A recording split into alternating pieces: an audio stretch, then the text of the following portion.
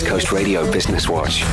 The primary force for most new innovations is a demand. And one KZN company used the pandemic to their advantage to expand their range. It's Clinton Holcroft, CEO of Serco Industries, manufacturers of truck bodies and trailers. Serco's recent decision to expand their offering into curtain-sided truck bodies, van bodies and flat deck vehicles due to the pandemic is paying dividends, with a recent order from Universal Plywood for 2 new curtain-sided truck bodies fitted with digitally printed curtains and 2 new flat deck truck bodies. The prototype was successfully completed on 2 UP curtain-sided vehicles and is now available as an option for their freight customers. Key feature of these bodies is the coated birch ply flooring, which is lighter than a conventional steel deck and is bonded to the steel underframe to eliminate mechanical fasteners and thereby minimize water seepage and leaks. We'd like to thank Universal Plywood for their support during these challenging times.